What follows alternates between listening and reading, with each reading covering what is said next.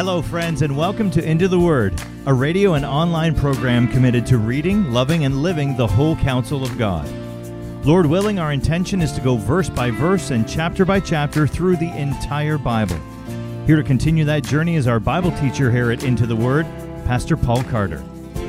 Your word is a lamp unto my feet.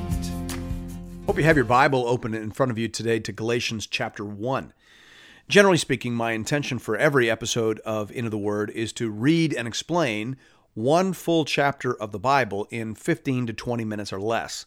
On days like today, when we're starting something new, we'll give ourselves a few extra minutes to cover some basic introduction and orientation.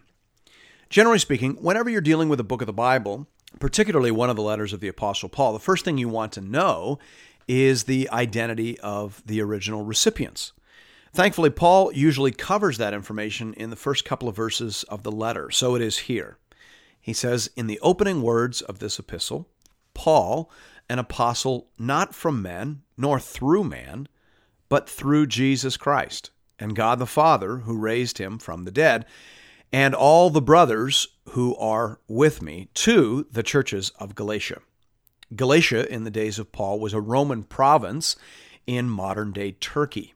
In all likelihood, Paul is addressing the churches that he, along with Barnabas, had founded on his first missionary journey. This letter, therefore, was likely addressed to brand new believers living in Antioch of Pisidia, Iconium, Lystra, and Derbe. If you were following along with our series in the book of Acts, then you will remember the story of this mission trip as told in Acts chapters 13 and 14. Apparently, sometime after being planted by Paul and Barnabas, these churches were visited by some other folks who began teaching another version of the gospel.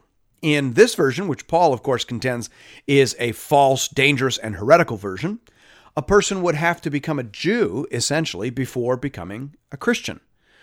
Paul saw this distortion for what it was, a dangerous departure from the gospel of salvation by grace alone, through faith alone, because of Christ alone. So he wrote this letter to push back firmly upon his detractors and their gospel of salvation by faith plus observance of the Mosaic law. Reading this letter, therefore, puts us inside the first great theological controversy of the Christian church. In fact, if our chronology is correct, then it was this letter and the events that are narrated in it that immediately precipitated the Jerusalem Council recorded in Acts 15. It seems most likely that Paul wrote this letter from Antioch during the time period described in Acts 14:28 through Acts 15:2. Paul and Barnabas were home in Antioch recovering from their mission trip, and the text says they were spending no little time with the disciples.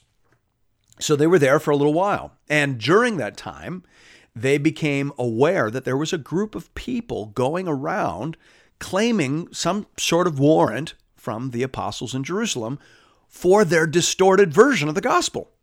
Obviously, they visited the churches in Galatia, and just as obviously, they visited the church in Antioch.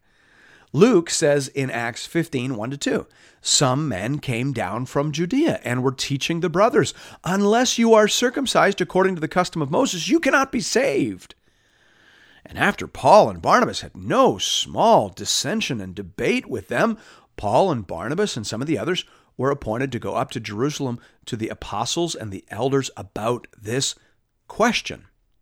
The fact that Paul's letter to the Galatians doesn't mention the outcome of that council, which ended up being in full harmony with the content of Galatians and the gospel that Paul was preaching, suggests to many scholars that this letter was written shortly before, maybe days, weeks, or at most months before the events narrated in the rest of Acts 15. Therefore, many scholars suggest a date of AD 48 for this epistle, making it quite possibly the earliest document in the New Testament. Thanks be to God for theological controversy. If there hadn't been people preaching it wrong, we might not have one of the clearest and most precious presentations of the gospel ever written. Sometimes clear, faithful, orthodox doctrine emerges only in response to defective, distorted, and unfaithful doctrine. So it was here. Paul's sabbatical was cut short. His work in Galatia was being threatened, and so he responded with a forceful, powerful, authoritative defense of the apostolic gospel. In terms of structure, most scholars divide the letter into three major sections. In the first two chapters, Paul is defending his authority as an apostle. In the next two chapters, he is clarifying and expounding the doctrine of justification by faith alone. And then in the final two chapters, he is working through the ethical and lifestyle implications of believing in that gospel. With all of that being said, hear now the word of the Lord, beginning at verse 1. Paul, an apostle, not from men, nor through man, but through Jesus Christ and God the Father, who raised him from the dead, and all the brothers who are with me, to the churches of Galatia. Grace to you and peace from God our Father and the Lord Jesus Christ, who gave himself for our sins to deliver us from the present evil age, according to the will of our God and Father, to whom be the glory forever and ever. Amen. As you may have heard before, the Apostle Paul made use of standard epistolary form when writing his letters. Most letters from that time and culture began with some version of "from me to you," and this was usually followed by a greeting and then a blessing and some sort of statement of thanksgiving. Paul adopted this form and then generally adapted it by adding short sayings or phrases that served to signal his pastoral intentions for the letter. So here in this short introduction, we hear Paul citing his apostolic credentials, which he did not always do, and rehearsing some of the facts of the apostolic gospel, which again he did not always do. We also note that there is no thanksgiving mentioned here, and that is very unusual. It's unique. D.A. Carson says here, there are times when a rebuke will not wait. That is true, and it alerts us to the urgent nature of this letter. Paul doesn't have time for pleasantries. Souls hang in the balance. This isn't about doctrinal niceties or theological vagaries. This is about the life-saving gospel of Jesus Christ. This is urgent business, and so Paul gets right down to it. Verse 6, I am astonished that you are so quickly deserting him who called you in the grace of Christ and are turning to a different gospel. Not that there is another one, but there are some who trouble you and want to distort the gospel of Christ. But even if we or an angel from heaven should preach to you a gospel contrary to the one we preach to you, let him be accursed. As we've said before, so now I say again, if anyone is preaching to you a gospel contrary to the one you received, let him be accursed. Those are astonishing words. You can hear the urgency there. Paul has just planted this church. They're just getting started, and so quickly they're being bumped off track, as it were. So he's dealing in great urgency. These are some of the most astonishing words in all the Bible. The word Paul uses here that the ESV translates as accursed is the Greek word anathema.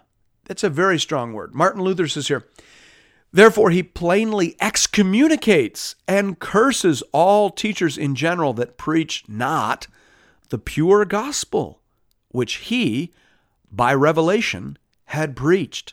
So this is serious business. And therefore, we need to make sure we understand exactly what is going on here. First of all, we need to understand what they were saying, because you can't just apply this principle or this tone to every person you disagree with. This doesn't apply to your Arminian friend or your Calvinist friend, depending on where you start on that one, or your infant baptism friend, or your believer's baptism friend, or your contemporary music friend, or whatever else. We're dealing in official heresy here. This is very serious stuff. These folks represent an actual historical heresy. These are the folks that we refer to now as the Judaizers. We'll get into their teaching in depth as we go through the letter, but basically, they were saying that Gentiles had to become Jews before they could become Christians. They were teaching that a person was saved by believing in Jesus and getting circumcised and following the Mosaic law. That's heresy. That's not the gospel. And that's serious business, because Paul says that if you believe that, then you're trusting in yourself. You're saying that Jesus died for nothing. And you're basically going back into the Old Testament. You are not just distorting the gospel, you are erasing the gospel. And that's a big problem. That's an actual heresy. And therefore, Paul treats these people severely. He speaks to them rather like Jesus sometimes spoke to the Pharisees. This is works righteousness of the worst sort, and Paul is determined to root it out from the church. Now, to get there, he has to defend his authority as an apostle. These false teachers had said that they had warrant from the apostles in Jerusalem, and that Paul was a sort of second-class apostle. He had secondary authority, derivative authority, not on the same level as Peter and John and the others. So Paul has to go on the offensive. And by the way, there's something that we can learn from that. You can't defend justification by faith alone if you don't first establish the authority of the Apostle Paul. The Reformers knew that very well. They knew that if you lost sola scriptura, then you would soon lose sola gratia and sola fide. You have to defend the scriptures in order to defend the gospel. So that's what Paul does. He says, I am an apostle by revelation. My teaching is therefore the authorized teaching of Jesus Christ. Back in John 16, Jesus said that he would complete his revelation via the Holy Spirit through his authorized apostles. Paul says, I'm a part of that. I am an authorized scripture-writing, Bible-breathing apostle of Jesus Christ. Now, if you lose that, my friends, then you better understand that you're going to lose a great deal more after that in very short order. Verse 10. For am I now seeking the approval of man or of God? Paul asks. Or am I trying to please man? If I were still trying to please man, I would not be a servant of Christ. For I would have you know, brothers, that the gospel that was preached by me is not man's gospel, for I did not receive it from any man, nor was I taught it, but I received it through a revelation of Jesus Christ. For you've heard of my former life in Judaism, how I persecuted the church of God violently and tried to destroy it. And I was advancing in Judaism beyond many of my own age among my people. So extremely zealous was I for the traditions of my fathers. But when he who had set me apart before I was born and who called me by his grace was pleased to reveal his Son to me in order that I might preach him among the Gentiles, I did not immediately consult with anyone, nor did I go up to Jerusalem to those who were apostles before me, but I went away into Arabia and returned again to Damascus. Here Paul is referring to the revelation he had on the road to Damascus, as well as the 3 years he spent in Arabia immediately following that. And you can read about that in Acts 9, verses 1 to 23. By the way, this is one of the reasons that people so love and cherish this particular letter. It contains by far the most biographical information about the Apostle Paul that you're going to find outside of the book of Acts. In fact, I recommend reading Galatians with one Bible while you have another Bible open in front of you to the book of Acts. That way you can see how this all fits together. What Paul just said fits inside what Luke said in Acts 9, 19 to 25. If you have your second Bible open to Acts 9, then you can stick your finger right on top of verse 23, where it says that after many days had passed, the Jews plotted to kill him. Now, these sorts of very vague time connectors are characteristic of ancient literature. Many scholars piece this all together and suggest that Paul left the city of Damascus shortly after his conversion and spent 3 years in Petrosian Arabia on a sort of spiritual retreat, during which time he was visited by the risen Lord. Stop and hear that. Paul was every bit as much of an apostle as Peter or John or Thomas. What made them an apostle was that they had spent 3 years with the Lord. And they had a special gift and empowerment by the Holy Spirit. Paul qualifies on both counts. Paul spent time with the risen Jesus in the flesh. Hear that. He's not saying that he had a dream. He is saying this gospel was revealed to me by Jesus Christ.